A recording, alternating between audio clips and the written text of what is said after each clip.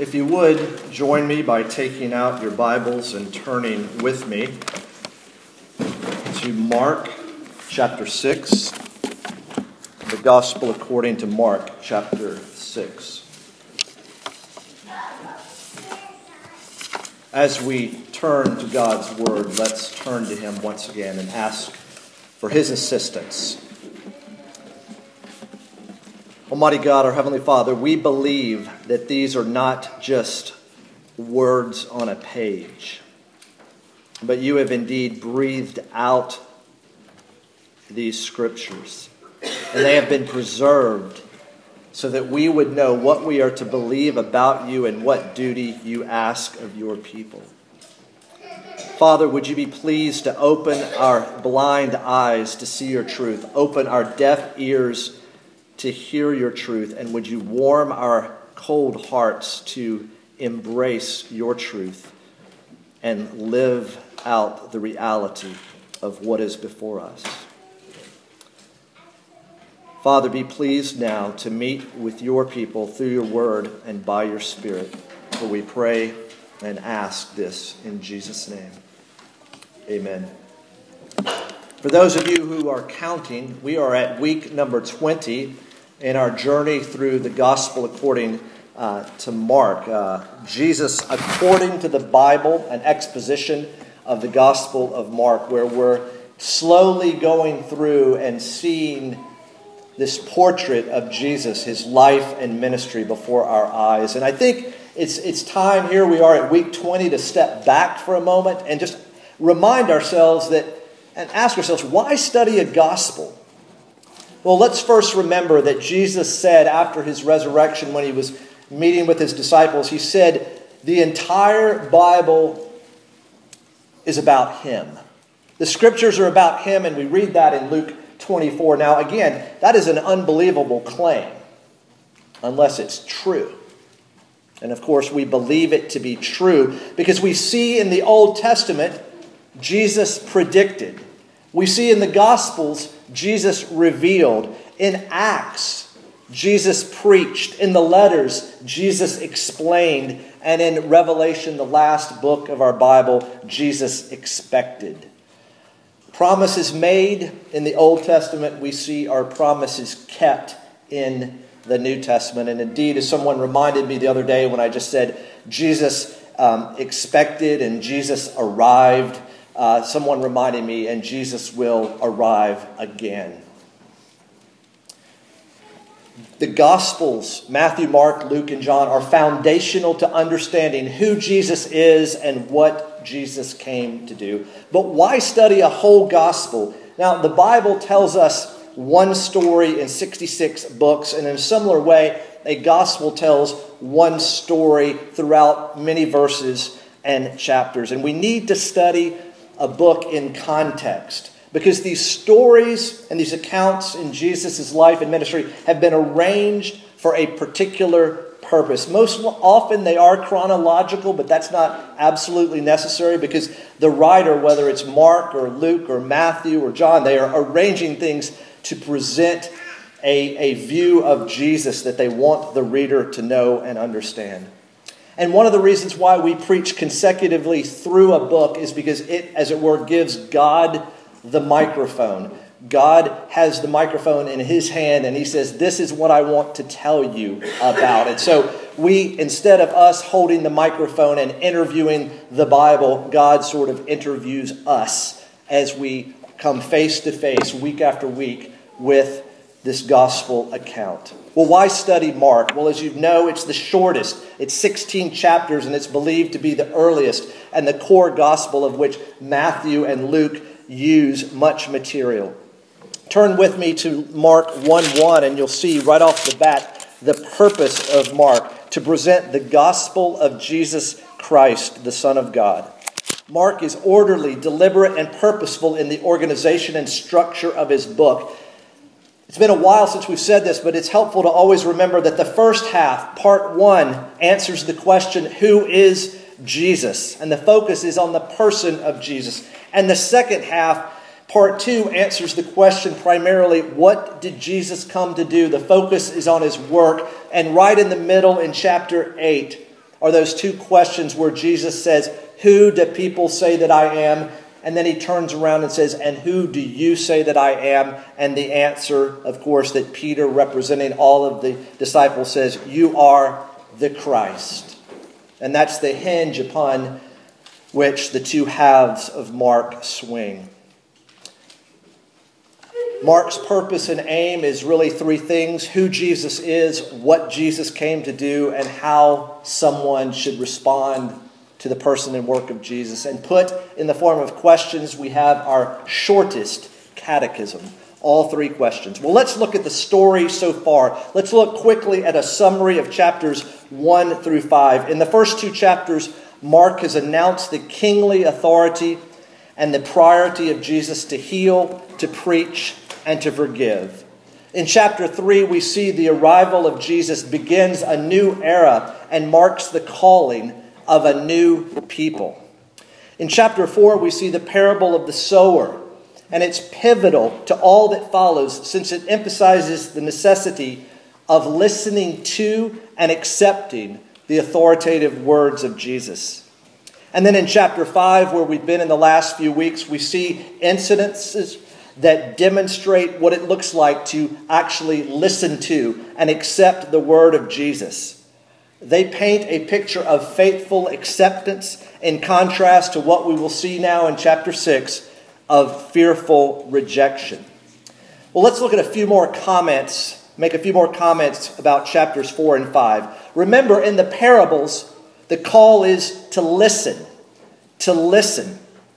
And so in our 3-week mini-series, the past few weeks, we've seen that it's faith in the King, and the call in that was to believe, to listen, and then to believe. In other words, the teaching about the power of the word, despite apparent weakness, opposition, and delay, has been followed by demonstrations of the power of the word over nature, over demons, over disease, and death. In other words, the word has been proclaimed to be powerful, and then we've seen the word being demonstrated or shown to be powerful. And Mark is wanting us to draw one conclusion about Jesus. He is the Messiah, He is God's Son, and He is the King. And because He is that and so much more, we are to believe in Him, trust His authority, and rest in His care. Well, now we move into chapter 6, and in contrast, marked contrast with chapter 5, where we saw acceptance of the word. Here, chapter 6 begins with a sequence of incidences demonstrating the rejection of the word. In other words, the negative dimension of the parable of the sower, where the seed does not bear fruit. These 3 stories that we will look at, 1 today and 2 next week, focus on the rejection of Jesus and the rejection of His authoritative witnesses, the apostles and the prophets. So our text presents a time when Jesus returned to His hometown of Nazareth and shows us the developing response of the people to Jesus. In other words, what we're going to see today is an answer to shortest catechism question 3. How should someone respond to the person and work of Jesus? Well, what we will observe in our text is first astonishment, and then offense, and finally unbelief. For those of you that are taking notes, you might want to change point 3 to unbelief. To unbelief. First, let's consider the astonishment of the people. Join with me now as I read the first 2 verses of Mark chapter 6. He, that is Jesus, went away from there and came to his hometown, and his disciples followed him. And on the Sabbath he began to teach in the synagogue, and many who heard him were astonished, saying, "Where did this man get these things? What is the wisdom given to him? How are such mighty works done by his hands?" Jesus is now back in his hometown of Nazareth. Born in Bethlehem, had to be an exile in Egypt, but growing up, as we know, in Nazareth, about 25 miles southwest of Capernaum. a village, a town of probably less than 500 people. And as Scripture says elsewhere, people viewed what good could come out of Nazareth. Not only was Palestine a backwater to the world at that time, but Nazareth was in particular a backwater even of Palestine in that day.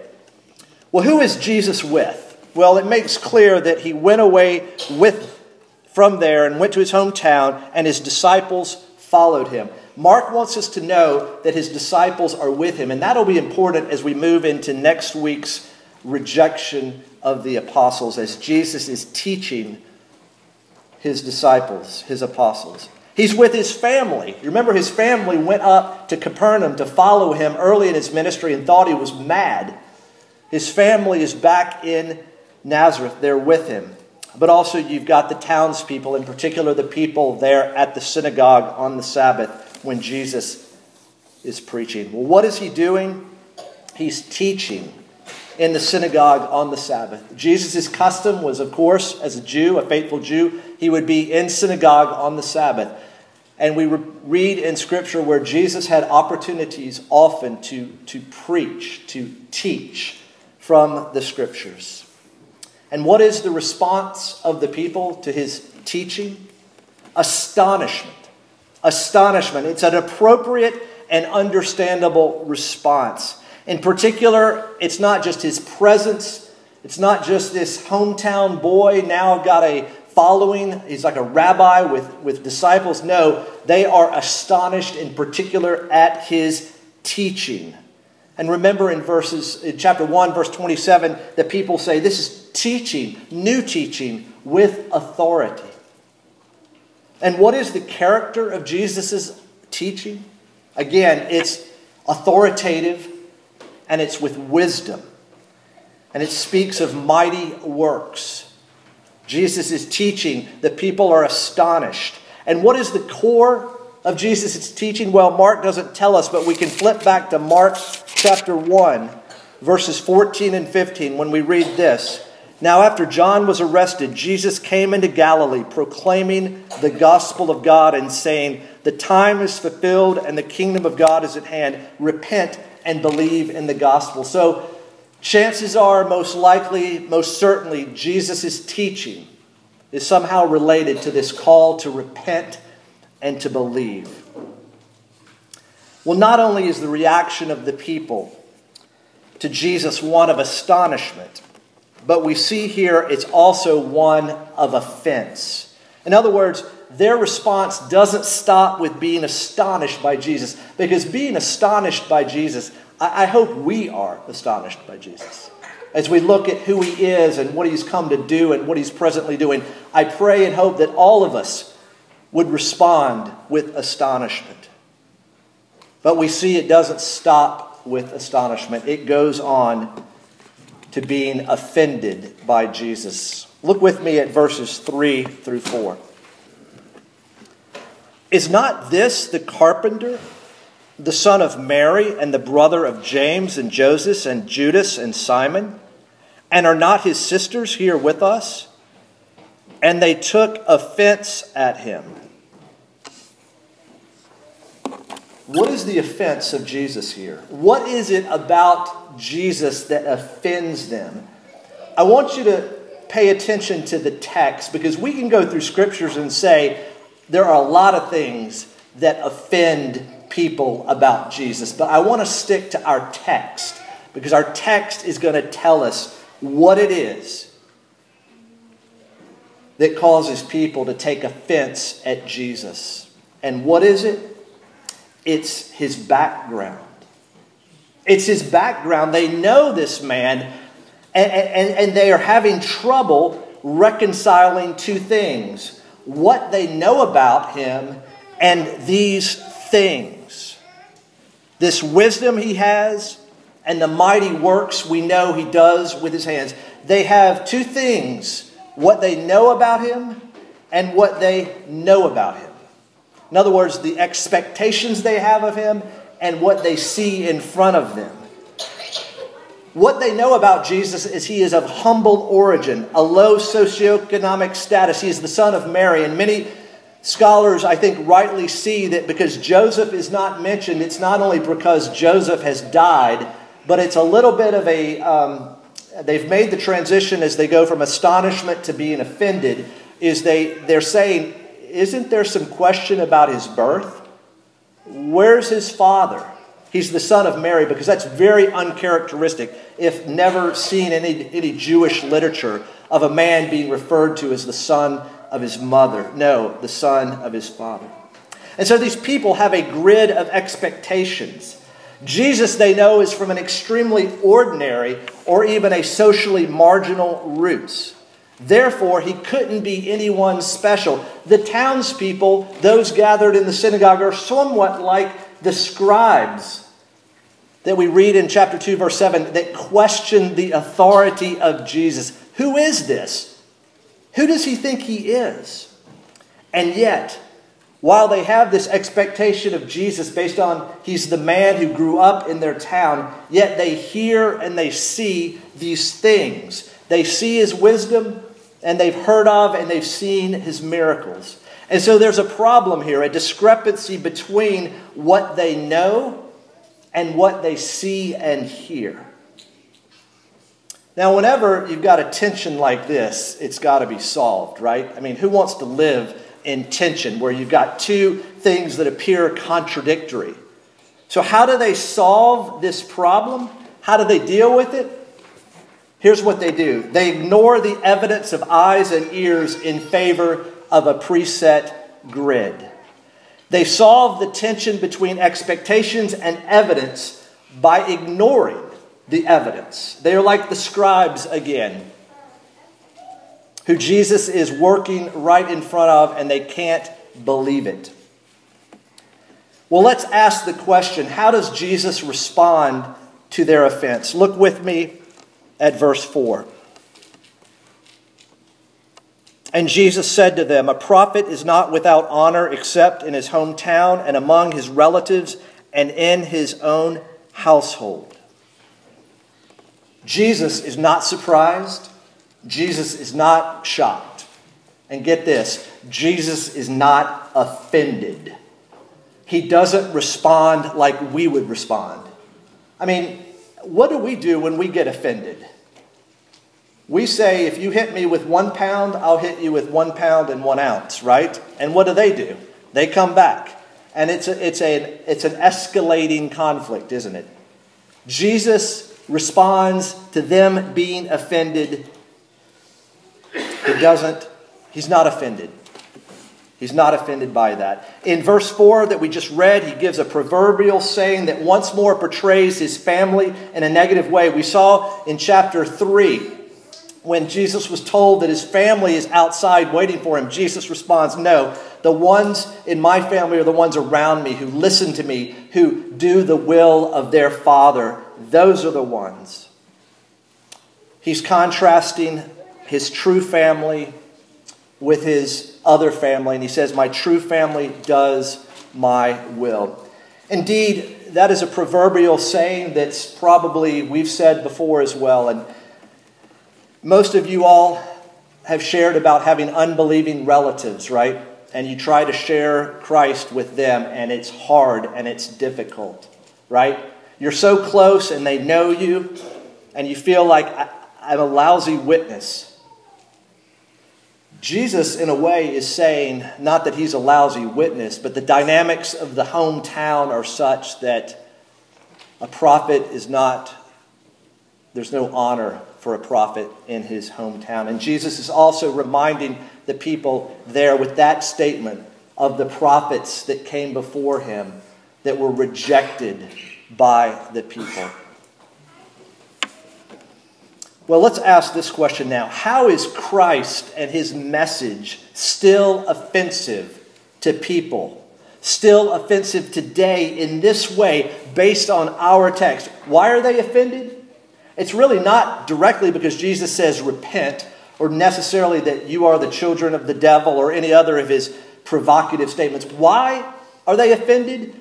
Because of who Jesus is and his background. He can't be the promised Messiah. There's no bells and whistles. He's ordinary. So How is Christ and his message still offensive in 2016? First, there's the ordinariness of the gospel itself.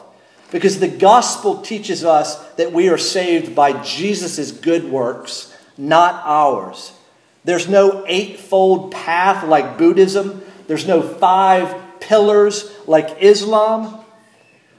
There's no do this, do that, get your life together like the majority of an American works righteousness-based religion. No, it is that simple. But it's unacceptable to many people. It seems too simple, too easy. So there's the ordinariness of the gospel itself, just like the ordinariness of Jesus. But also there's the ordinariness of Christians. Because Christians are those people who aren't those people who work to gain moral superiority, but those who admit their moral inability to please God. And so they've come to rely on who? Christ alone for salvation. So Christians are ordinary people. They aren't extraordinary people. They're relying on the ordinary means of grace. They're relying on Christ alone for salvation. They are not relying on themselves. And third, there's the ordinariness of Christian experience. Christianity is not usually accompanied by miracles or quick fixes. I hope you know this by now. Christian growth is hard work and it's gradual. Be encouraged in the ordinariness of Christianity. As someone has put it, it is a long, slow obedience in the same direction. And as one of my seminary professors reminded us time and time again, when you find yourself walking by faith and not by sight, and you find yourself stopped in your tracks or shuffling your feet or sometimes stumbling and falling flat on your face, remember it is not the speed that you're going that makes the difference. It's the direction you're facing. And so when you stumble and fall and are on your face, get up and make sure you are facing the Lord. The Lord who provides forgiving grace and the Lord who provides enabling grace. Because my friends, we can be really fast heading in the wrong direction. So how is Christ and his message offensive today? I think it's because it's ordinary. And my friends, ordinary does not sell in Hollywood or Madison Avenue, or it does not sell in a church that emphasizes the bigger the building, the better. The number of bodies, the better. The biggest budget, the better. No, Christianity is ordinary, and they are taking offense at Jesus because of his ordinary background. Well, not only is there astonishment, not only there offense, there's also unbelief. Unbelief of the people. Look with me at verse 5. And he, that is Jesus, could do no mighty work there except that he laid his hands on a few sick people and healed them. And he marveled because of their unbelief. And he went about among the villages teaching. This is the climax of Jesus' time in Nazareth. The climax of his time on that Sabbath in the synagogue. Jesus marveled. Jesus was amazed. The people were astonished and Jesus was amazed. He marveled at their unbelief. Recently I was watching the first episode of Star Wars, which I think now is called Episode 4. And when it came out in 1977, it didn't have a title, but now it has a title. I believe it's The New Hope. Those of you that may have seen it may remember that one of the main characters, the antagonist, Darth Vader, in speaking to one of his, I think it was an admiral or a general, about the plans, that man, the admiral or the general, was speaking to Darth Vader, and Vader's response was this: I find your lack of faith disturbing. Jesus doesn't find their lack of faith disturbing as much as he finds it amazing. He is marveling at that. And there are a couple of consequences here we see of unbelief. The first is Jesus could do no mighty work there. It's not because of a lack of power on Jesus' part, but rather it's a lack of faith on the part of the people. Chapter 4, the parable of the sower, has shown us the importance of faith. And chapter 5, with the demons, the disease, and death, has made the importance of faith concrete for us. And here the context is not being provided for Jesus to do the works of which people would believe and turn to him. So the consequence of unbelief, the first is Jesus could do no mighty work there. And the second is this: Jesus leaves town. Jesus here is rejected, but his mission, as we will see, is not thwarted. He goes and he teaches elsewhere. Here we see the parables being worked out. Turn back with me to chapter 4, verses 25 and 26. We read in that passage, "For to the one who has, more will be given, and from the one who has not, even what he has will be taken away." They have Jesus right in front of their eyes, but Jesus takes himself away. The parables are being worked out. Not only is Jesus rejected, but next week we will see the rejection of the apostles that followed him and the prophet that preceded him.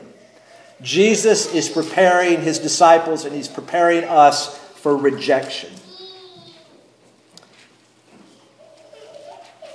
Here's a word about unbelief. Unbelief is a serious matter. I hope you'll take some time to read the Something to Think About quote. I discovered this book recently by Horatius Bonar, who's written a number of great hymns in our hymn book, but he's also got this book, and I think, once again, the title is God's Way of Peace, a book for the anxious. A marvelous book, and in it he makes this statement: the belief of a lie and the rejection of the truth. My friends, when we have unbelievers around us, it's not that they're not believing anything. They're believing a lie, and they're rejecting the truth. Unbelief is serious. It is a fatal illness. It is a serious matter. Jesus is marveling because of their unbelief. Well, here in our text, we've seen this developing response of the people to Jesus. We've seen question and answer 3 of our shortest catechism. How should people respond to the person and work of Jesus? We've been seeing that unfold. But we've also seen how Jesus responds to the people. Let's conclude by asking 2 simple questions. First, what is your response to Jesus? Is it one of astonishment, offense, and unbelief? Or rather, is it one of astonishment, surrender, and belief? So the first question that we all have to answer is, what is our response to Jesus? And the second question is this: what is or what will be Jesus' response to you? Interestingly, there are 2 times, and only 2 times in the Scriptures, where Jesus is said to marvel. 2 times, 2 places, 2 instances. Once here, and in a moment you'll hear where else. So what is or what will be Jesus' response to you? And our answer to that question is going to be found in the two places where Jesus marveled. Will Jesus marvel or be amazed because of your unbelief? Despite having grown up in the church, being exposed to Christian teaching, being involved in a Bible study, having Christian friends, listening to the Christian radio station, buying Christian greeting cards, will Jesus be amazed? Will he marvel nonetheless at your unbelief? Or, as Luke records in the account of Jesus and the Roman centurion, the Gentile who was far away from him as opposed to the citizens of Nazareth, will Jesus marvel? Will Jesus be amazed because of your faith? Because interestingly, here we see those closest to him live in unbelief, and sometimes those furthest away from him believe. My friends, I don't know how you're going to answer that question, those questions. But they're good questions to think about, and they're good questions to go before the Lord and say once again, Lord, I believe. Help my unbelief. My friends, may we as a church help one another, position ourselves that even though salvation is by grace alone, through faith alone, in Christ alone, may we help one another stand before the Lord so that He marvels at our faith. Let's pray. Almighty God, our Heavenly Father, it doesn't make sense to us, knowing what we know about Jesus, to see people in His hometown, people who knew Him, who grew up with Him, reject Him. Father, that's hard to believe, and yet it is so true that familiarity can and does breed contempt. Oh, Father, would you help us become more and more familiar with Jesus, not so that we can keep our distance from Him, but become more and more familiar with Jesus so that we know He is our only hope. And we can only stand before you, Father, because we have fallen at the feet of Jesus. Oh, Father, help us to always be astonished by Jesus. Help us to surrender to Him. And help us receive and live out faith in Him that you alone grant. For we pray in Jesus' name.